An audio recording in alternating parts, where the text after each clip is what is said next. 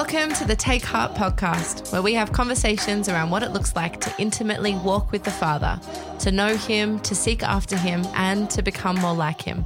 Our aim is to explore what it looks like to actively take heart, to be people who are confident in the future because we know who our God is. Well, welcome to episode 9 of the Take Heart podcast. We're almost at the end of our season. Yeah, series 1, season 1. Mm-hmm. It's very sad, but you know, it's exciting to be here as always. Joining me, Brie Bond. Hello. Sam Hayward. Yo, what's up? Is that something that you're going to continue doing? Every week. When I edit the audio, it's just like clips every week. Of you, what? Oh, like sorry, when you're too loud, things we can't understand. it just like peaks the audio and it just sounds terrible. Oh. So, yo. Thanks for that. Amazing. Anyway, seems like we're really excited to be here. Episode 9. Okay. I'm excited to be here. That's great. Are you? Well, yeah, but I mean, we're not. Just less so? We're not like 90s ghetto rap gangster ghetto about rap. it, you know. Yo, what's up? Attributes of the Father. That's what we've been in for the last few weeks. And tonight we are looking at wisdom. You know, and I think like all the attributes that we've explored so far, we've always started by defining them. I think we should do the same with wisdom tonight. But wisdom is twofold, or rather there is like an incredible tension and disconnect, I think, between worldly wisdom and godly wisdom. So worldly wisdom, and I'm talking about like the Western world as we understand it, in effect looks something like this. We plan for the future and we make decisions that ultimately see ourselves prosper. So, you know, we choose a fulfilling job that earns good money to buy a good house for our perfect family. So I think the sole aim of worldly wisdom is to, you know, prosper, you know, to achieve wealth and comfort and happiness and security, you know. That's what worldly wisdom seems like to me. Yeah. But there's a few problems with that, isn't there? There's a lot of problems with that. Yeah. Yes. I think that none of them really have an end goal. Like there's always more to be accumulated. None of them are extrinsic. Like they all look inward and they're all quite selfish and me focused. And then none of them have the right eternal impact either. That's right. So I think we're deceiving ourselves when we, you know, choose ourselves in this way. If we think we choose ourselves and we're choosing rightly, then we're just deceiving ourselves in that choice, right? We're becoming wise in our own eyes. We're giving this appearance of wisdom, but we're actually just desiring approval of others when we choose that sort of thing. We're pursuing these things for the self. And, you know, when the Bible makes the distinction between godly wisdom and worldly wisdom, it's not separating a higher form of wisdom from a lesser form of wisdom. It's literally distinguishing between true and false, between wisdom and folly. So worldly wisdom is not wisdom at all. You know, James 3:13-18 actually shows us that in a bit more detail if anyone wants to actually read into that even further. But I just want to make that really clear. Worldly wisdom, well, there's no word wisdom that we can attach to worldly wisdom because it's not wise at all, just to make that really clear to start off with. Yeah. So then what is godly wisdom then? And that's obviously what we want to focus on in this episode. So let me start by reading Proverbs chapter 1, verse 1-7. It says, "The Proverbs of Solomon, son of David, king of Israel, for gaining wisdom and instruction, for understanding words of insight, for receiving instruction in prudent behavior, doing what is right and just and fair, for giving prudence to those who are simple, knowledge and discretion to the young. Let the wise listen and add to their learning, and let the discerning get guidance, for understanding proverbs and parables, the sayings and riddles of the wise. The fear of the Lord is the beginning of knowledge, but fools despise wisdom and instruction." And so when we unpack that a little bit and we try and put it simply, we've kind of defined true godly wisdom as having a deep understanding of who God is, of who you are in relation to God, and an adherence to his will. So like Solomon, to have a biblical view of wisdom then, that we must seek to understand who God is and how to follow his will. Christy McClellan, I think I've Yeah, talked about you're a her fan of before. her. Yeah, definitely. She wrote in a recent devotion that wisdom in the Hebrew language means to be skilled in the art of living your life. It was just simple, I think. And then biblical wisdom, she says it's skilled in the ways of God, which then follows with obedience. And so to be a fool then is to be unwise or unknowledgeable of God's path and is the one then who walks in the darkness. Yeah, right. So I think we want to make it really clear that there is a distinct difference between biblical knowledge and wisdom. So, I think we've already said it, but Psalm 111 verse 10, the fear of the Lord is the beginning of wisdom. All those who practice it have a good understanding. So the fear of God is wisdom.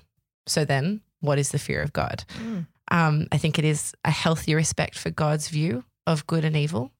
And when I say respect, it's like acknowledging that he does understand the difference between good and evil and he knows what is best there. So we actually just respect and adhere to his view of that. A sense of awe for the one who created us and for whom we serve. The fear of God is living a life of obedience to God. And the fear of God is knowing our place before the Creator as his creation. So, summing that up, wisdom, I think, is to discern or judge what is true or what is right or what is lasting in any circumstance. But knowledge is information that is gathered through experience or reasoning or, acquaintance with other people. And I think you can have knowledge without wisdom, but you can't have wisdom without knowledge. For example, knowledge recognizes that the traffic light has turned red. Wisdom is knowing to put your foot on the brake and stop. Knowledge is what is gathered for us over time when we read the Bible. But then wisdom is knowing how and when to act upon that knowledge.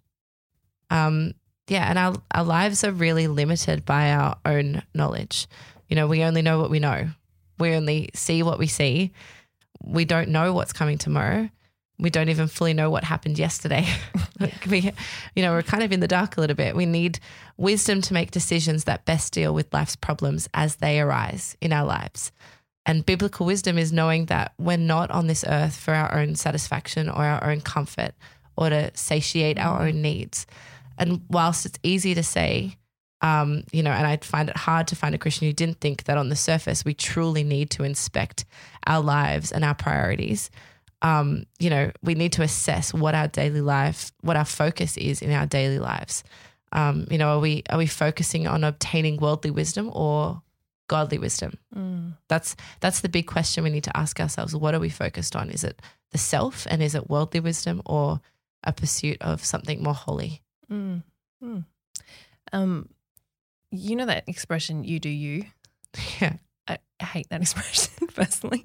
But it just reminded me when you were just saying, knowing our place before the Creator and his creation. I think often we say things like you do you because we assume that that's the correct level of social appropriateness or, that it's that people are entitled people to have self-expression, which in a sense it's true. We don't want to say that's not true. No, yeah, true. But I think it's that making sure that that's aligned with the will of God and making sure that you use that appropriately, I guess. Well, I think as Christians it should be more you do like he what does. God wants. You do Jesus. Yeah. You do like Jesus. True. With all the attributes of God that we've explored this season, we've always wanted to start with God, obviously. We've wanted to, look at how he lives out, these different attributes and then how we can emulate it, like what it looks like in our lives. So this is probably going to sound a little bit silly, but if we slot God into our definition of godly wisdom, let's just see how that plays out. Sure. Right, so we've defined it as having a deep understanding of who God is. Does God have this?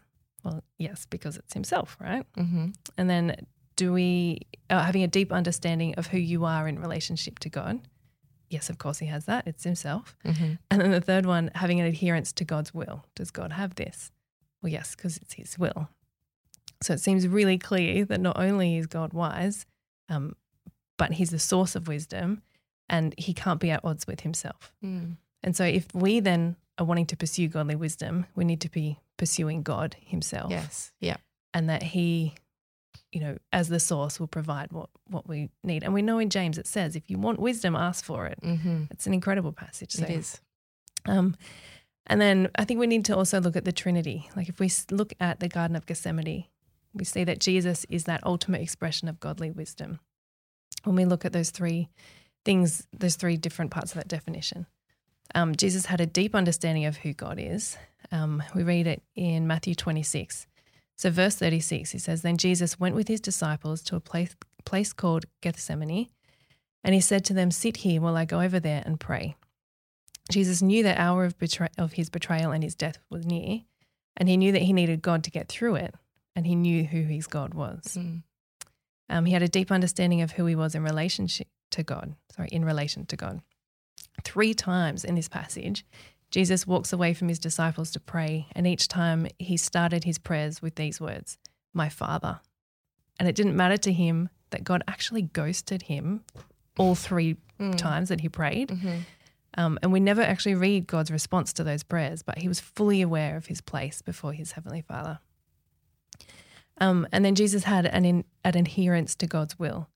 3 times he prayed for the cup, meaning the future that he knew was upon him. Mm-hmm. He prayed for it to be taken away, yet 3 times he was seemingly ignored by God. Yet 3 times he said, not as I will, but as you will. Or, may your will be done. And that's just such an incredible example for us to follow, I think. Mm-hmm. And then what about the rest of the Bible? What does it say about wisdom? I think a lot of this research, I think it was from the Bible Project videos maybe. They're pretty amazing. Mm-hmm. There are 3 Old Testament books to be considered, that are considered to be wisdom literature. And they teach us about the meaning of life and how to live well in God's eyes. And in this world, there are Proverbs, Ecclesiastes, and the book of Job. And each book approaches these questions about the meaning of life and the goodness of God from different points of view.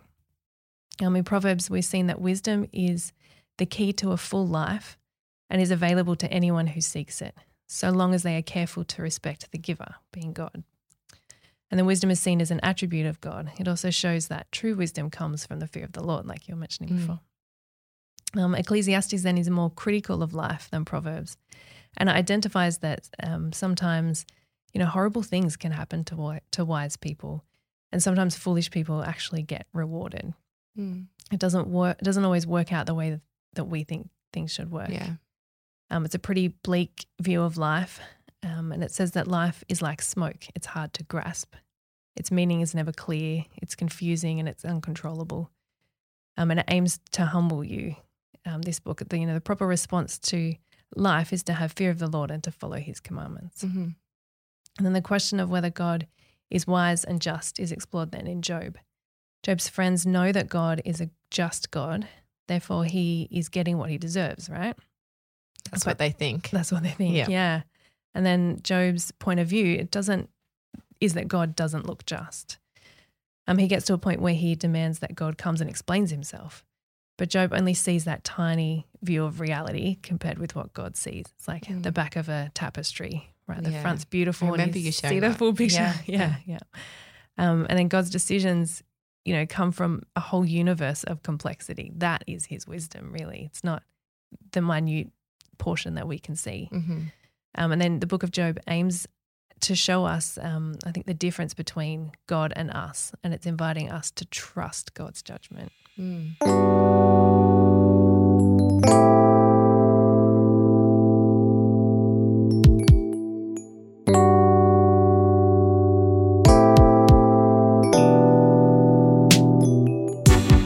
going to take a break from our episode today for a special Fast Five with Emma and Bree. I'm excited about this one. I know. So over to you girls. All right. Well, we're going to turn the tables. We said that last time, didn't we? Yeah, we want to honour our promises to our listeners. It's Sam's turn.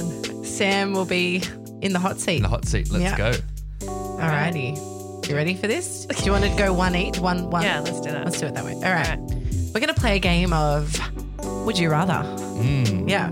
But you have to answer really quickly. No hesitating, okay? Of course. Okay. First one. Would you rather go into the past and meet your ancestors or go into the future and meet your great-great-grandchildren? Future. Okay. It's very quick. Would you rather have a rewind? Oh, this is kind of similar. Hang on. Would you rather be able to talk to animals or speak all foreign languages? Speak all foreign languages. Oh, I would not have picked that. Would you rather lose your vision or your hearing? Hearing. Would you feel worse if no one showed up to your wedding or your funeral? Funeral. Yeah. You wouldn't know though.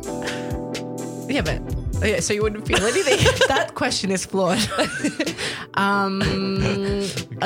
Would you rather always say everything on your mind or never speak again?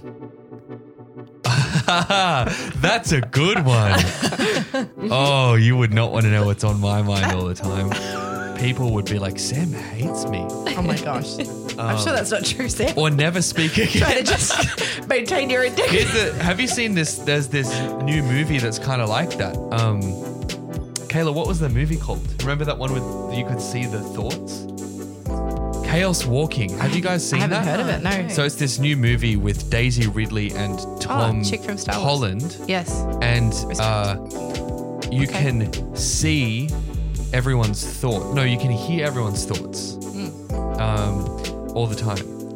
Is this out at the movies at the moment? It may not be anymore, but it was just at the movies. Oh, rip. I could have used my Dine and Discover voucher. How good is, for all of our Australian listeners, how good is Dine and Let's bring Discover? that into the chat for a Represent second. the government. I have one left. One Discover left. For all of our American listeners, Yeah. Basically the government gave us a bunch of vouchers to spend at the movies and Get people back out and, there, yeah, to enjoying get people life back again. outside. Yeah. Quick, go. I Bree still have just to said answer she your question. hasn't. I know, sorry. You But haven't seen it? no. Bree just hasn't used any of her vouchers. No, I have a note from my 6-year-old on the fridge that says use Dine and Discover vouchers. You have a before the month 30th to use of them. They're so easy to use as well. I like we've Just done go out for stuff. dinner. We have. We're just giving Yeah. We will spend it. Good. This is going to be a Thank- jam-packed, thank you, fun government. month. This has given me time to think. You're welcome. Here's my jam. I feel like I would rather everyone know what I'm thinking all the time because I could just figure out how to Then talk about it and be make nice it okay. Yeah. and be okay. Yeah. But to never speak again, oh my goodness. I'd be That would- very uncomfortable. That would be intense. Well, you'd learn sign language. Well, that's a curveball. Now I don't know Isn't what I it? think. Okay, final one. Final one. Hang on, this is going to be good. We should have picked these. We've got a list of like 60 here, Sam. So we're just, It's fast 5. Okay. Why did you spend so much time coming up with 60 We did it if at you knew all, it was please. 5? Do you think we have that kind of time or creativity? Okay. Can I ask one? Yeah, you go. Batman or Spider-Man? Would you rather be one of them? Oh, rather be one. Yeah. Oh, okay. That's a good one. I prefer Batman as the superhero, but I'd rather be Spider-Man. Because you actually have powers, right? Batman doesn't have powers, he just has wealth. Yep. Yeah. That's a pretty cool tech, right? Like his car and his... Batman, yeah, he's got money, but he's got no superpowers. Yeah, but Spider-Man, you could just fly under the radar and just be awesome at stuff. Yeah, absolutely.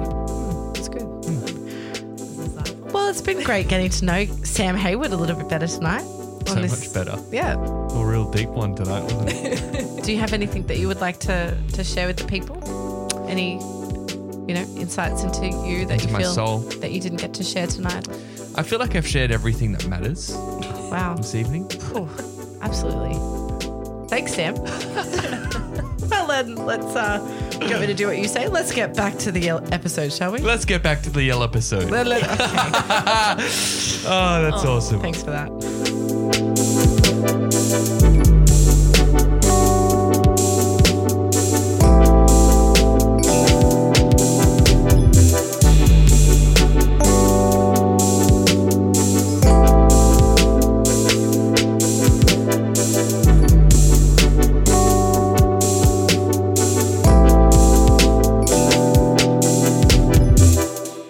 So I think knowing all of this, then how can we seek to develop and live out godly wisdom in our lives?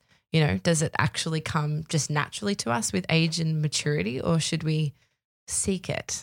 Should we be seeking out this wisdom, or should we just let it happen to us, sort of thing? I think there's an element of with age comes maturity, with age comes wisdom. That's very true. But I don't know why anyone would wait when God literally makes that so available to us, right? And we touched on it before in James 1:5. If any of you lacks wisdom, let him ask God, who gives generously to all without reproach, and it will be given him. We can just ask God for wisdom. That's incredible access. But then verses 6-8 describes God's response to our request, which is just as cool. He gives wisdom to those who ask in faith. We must not doubt that it's not possible, but ask him for that wisdom in faith, knowing that he can give it to us and that he will if it's a part of his will, right? And so let's take another example from the Bible. Let's look at 1 Kings 3, which is all about Solomon and what Solomon asked for. And we've already spoken about this story before. I know it's a favorite of yours. Yes. But let me just read these verses out to us, and I believe this is going to really encourage someone. 1 Kings 3, 5-12. At Gibeon, the Lord appeared to Solomon during the night in a dream, and God said, "Ask for whatever you want me to give you." Solomon answered, "You have shown great kindness to your servant, my father David, because he was faithful to you and righteous and upright in heart. You have continued this great kindness to him and have given him a son to sit on his throne this very day. Now, Lord my God, you have made your servant king in place of my father David. But I am only a little child and do not know how to carry out my duties. Your servant is here among the people you have chosen, a great people, too numerous to count or number. So give your servant a discerning heart to govern your people and distinguish between right and wrong. For who is able to govern this great people of yours?" The Lord was pleased that Solomon had asked for this. So God said to him, "Since you have asked for this, and not for long life or wealth for yourself, nor have you asked for the death of your enemies, but for discernment in administering justice, I will do what you have asked. I will give you a wise and discerning heart, so that there will never have been anyone like you, nor will there ever be." Such a cool snapshot of that relationship between Solomon and the Lord. You know, he's asking and the Lord immediately responding and giving him that request. Yeah. And, you know, God's really offering Solomon anything at all he desires. But he doesn't request wealth or worldly pleasures. He asks for a discerning heart to govern God's people well. And I think, you know, if we think about why does God choose to bless Solomon in this way? Well, Solomon isn't asking for anything worldly. He's asking for God's direction. That's huge. Solomon knows his place, and he also recognizes God's place in his life, being the giver of the good things. Solomon knows that he's been put in a privileged position, being able to lead Israel, being able to lead God's chosen people. And so he's seeking to understand, you know, and faithfully implement God's plans for those people. So it all seems to align with, you know, probably what God would want to give him. So God grants this for Solomon. And then this is really cool part of the story. Immediately afterwards, Solomon is presented with, I'm sure a lot of people have heard this story, that very public trial with the two women who are pleading their case about whose baby that is. You know, that story. Both these women had baby boys. One of them has died. And so they're disputing over whose is the living child. And, you know, what's really cool about this story is that Solomon doesn't even need a minute to stop and seek God here. He doesn't need to go, you know, withdraw to a quiet place and spend some time in prayer and asking God, you know, what's the right move here? What do I need to do? He just don't get me wrong, that would be a really wise and noble and honorable thing to do, right? To give God that time to speak to him. But he just acts. So he immediately commands for a sword to be brought to him to, you know, naturally, this is, you know, clearly the most logical thing to do, to just divide the child in half and give both women half a child each. And obviously what happens in the story is immediately the boy's real mother pleads for the child's life. You know, it's okay, I give him to the other woman. And so then Solomon knows, well, actually that is the boy's mother, because she'd rather him live than be killed, obviously. And so, you know, 1 Kings 3:28 finishes here with this verse. "And all Israel heard of the judgment that the king had rendered, and they stood in awe of the king, because they perceived that the wisdom of God was in him to do justice." The wisdom of God was in him to do justice. Clearly, God answered his prayers for wisdom and discernment, and he gave him an opportunity to use that. Generously. Yes. But this story shows us what it looks like to act in wisdom. Solomon knows that he's received wisdom from God. He doesn't question it. He's not like, oh, maybe I have this from the Lord. Yeah. He just understands that why wouldn't God give me this gift? And so he doesn't need to ask God for any further knowledge or insight into this particular situation. He takes what he knows about human nature. He's got his own understanding about human nature, a mother's desire to protect her child. And so he uses that to then expose the mother's true identity. And God honors the faith that he displayed in making that call.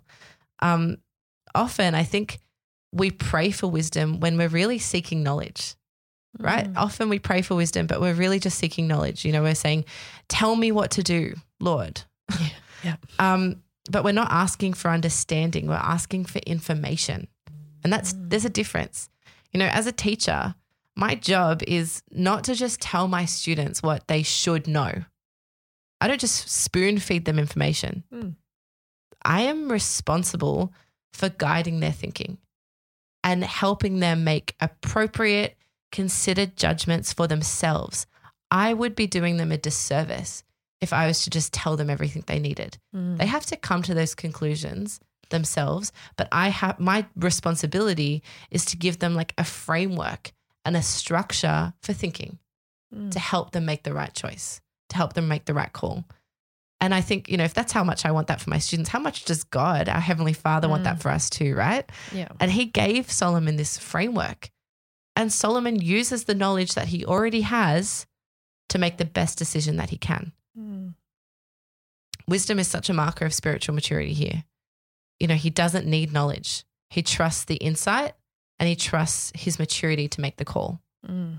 Yeah. That's pretty cool. Yeah. Absolutely. I really like that story. Thanks for indulging me and letting me share it. You're welcome. Oh, thanks. It would also be cool to be in your class, just saying. Oh, thank you so much. I would love to have been your student.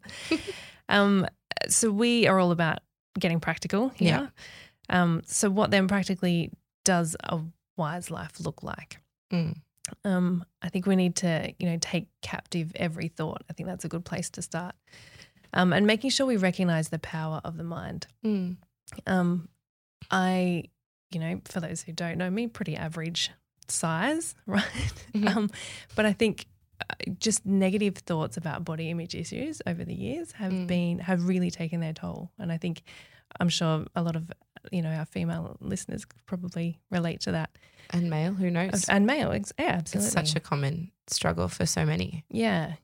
And so I think it's been important in that particular example to make sure that you are always trying to take captive every thought and trying to, seek God's wisdom in those moments when you're feeling like, everyone's eyes are on you or you're feeling insecure about something. Like I would really encourage you, if that's your story and that's your experience, to, overcome that and get power over that through God's Spirit and through asking him for wisdom to be able to discern. Yeah. What is from him and what is perhaps from the enemy in that moment, right? Yeah. Yeah.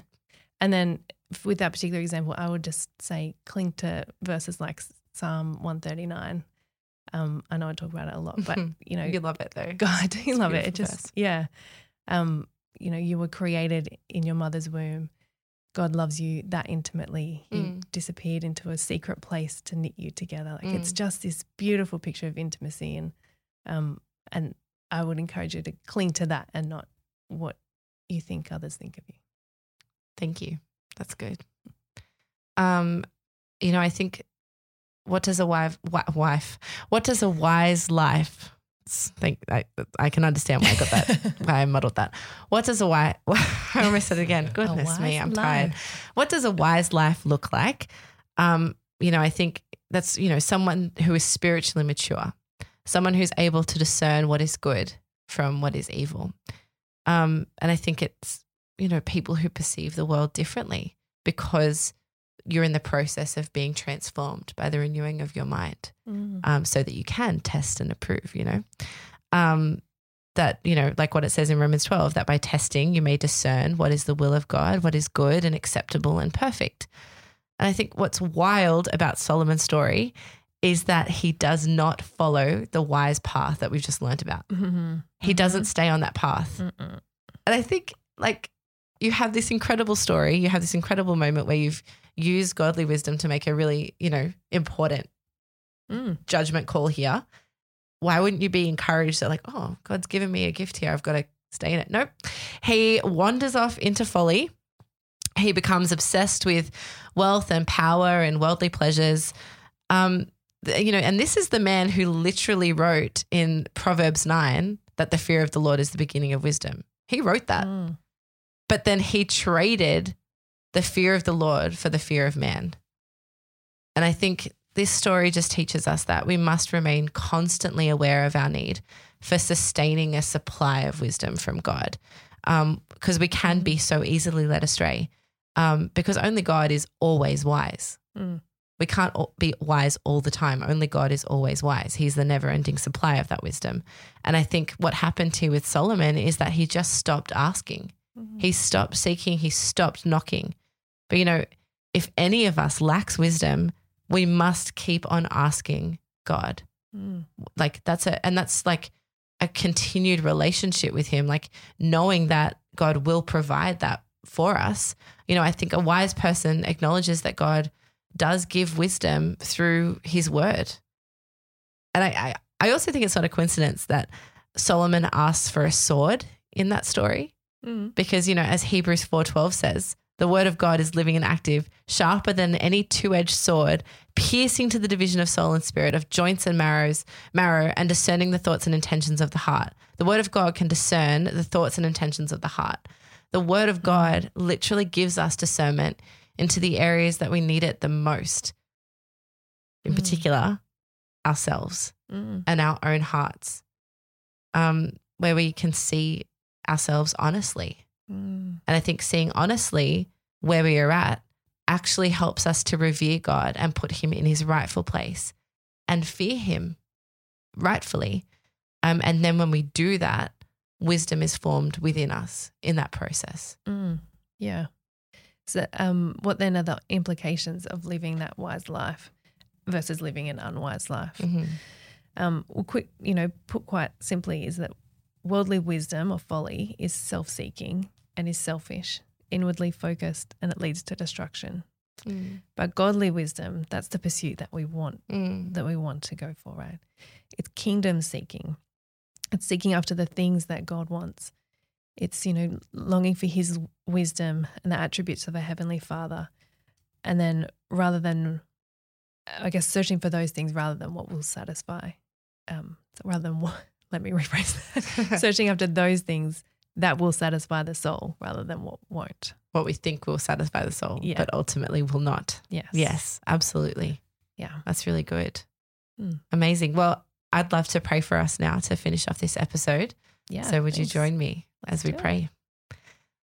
Loving Heavenly Father, we just thank you so much, Lord, that you are the giver of every good and perfect gift, God. We just honor you and we revere you, Father, for how magnificent you are, Lord, and just how much you desire to instruct us, Lord. You never leave us or forsake us, God, but you want to walk intimately with your people, Father. And so we just humbly come before you and we ask, we knock and we seek, God. We want to have a position in our hearts where we constantly strive for more of you, Father, that we're constantly seeking to see what you're doing, Father, and Lord, asking for more of yourself and more of your wisdom to instruct and guide our everyday lives, Father. We just pray that we would all humble ourselves before your lordship, before your sovereignty, Father. And Lord, know that those who do ask will receive, God. And would we have faith to ask expectantly, Father, and then faith to receive that, Lord, and then go out into our everyday knowing that you have given us your wisdom to instruct and guide us in all that you are calling us to do. And we know that then we can give you honor and glory all back to you, Father, because it is not from ourselves, but solely from you, Lord. That is the great pursuit here, Father. We just want more of you so that we can show more of you to this world. We pray all these things in Jesus' holy and precious name. Amen. Amen. We know that to take heart, to be encouraged, and to seek a new thing is a personal pursuit. We want to encourage you that you are not alone in that pursuit. We believe that because of who our God is, we can actively seek him and see what he is doing. And when we do this, things start to shift. Our hope for you is that you would embrace this process of becoming and allow our God to continue to grow you into all he is calling you to be, and that you would have eyes to see what he is doing in this generation.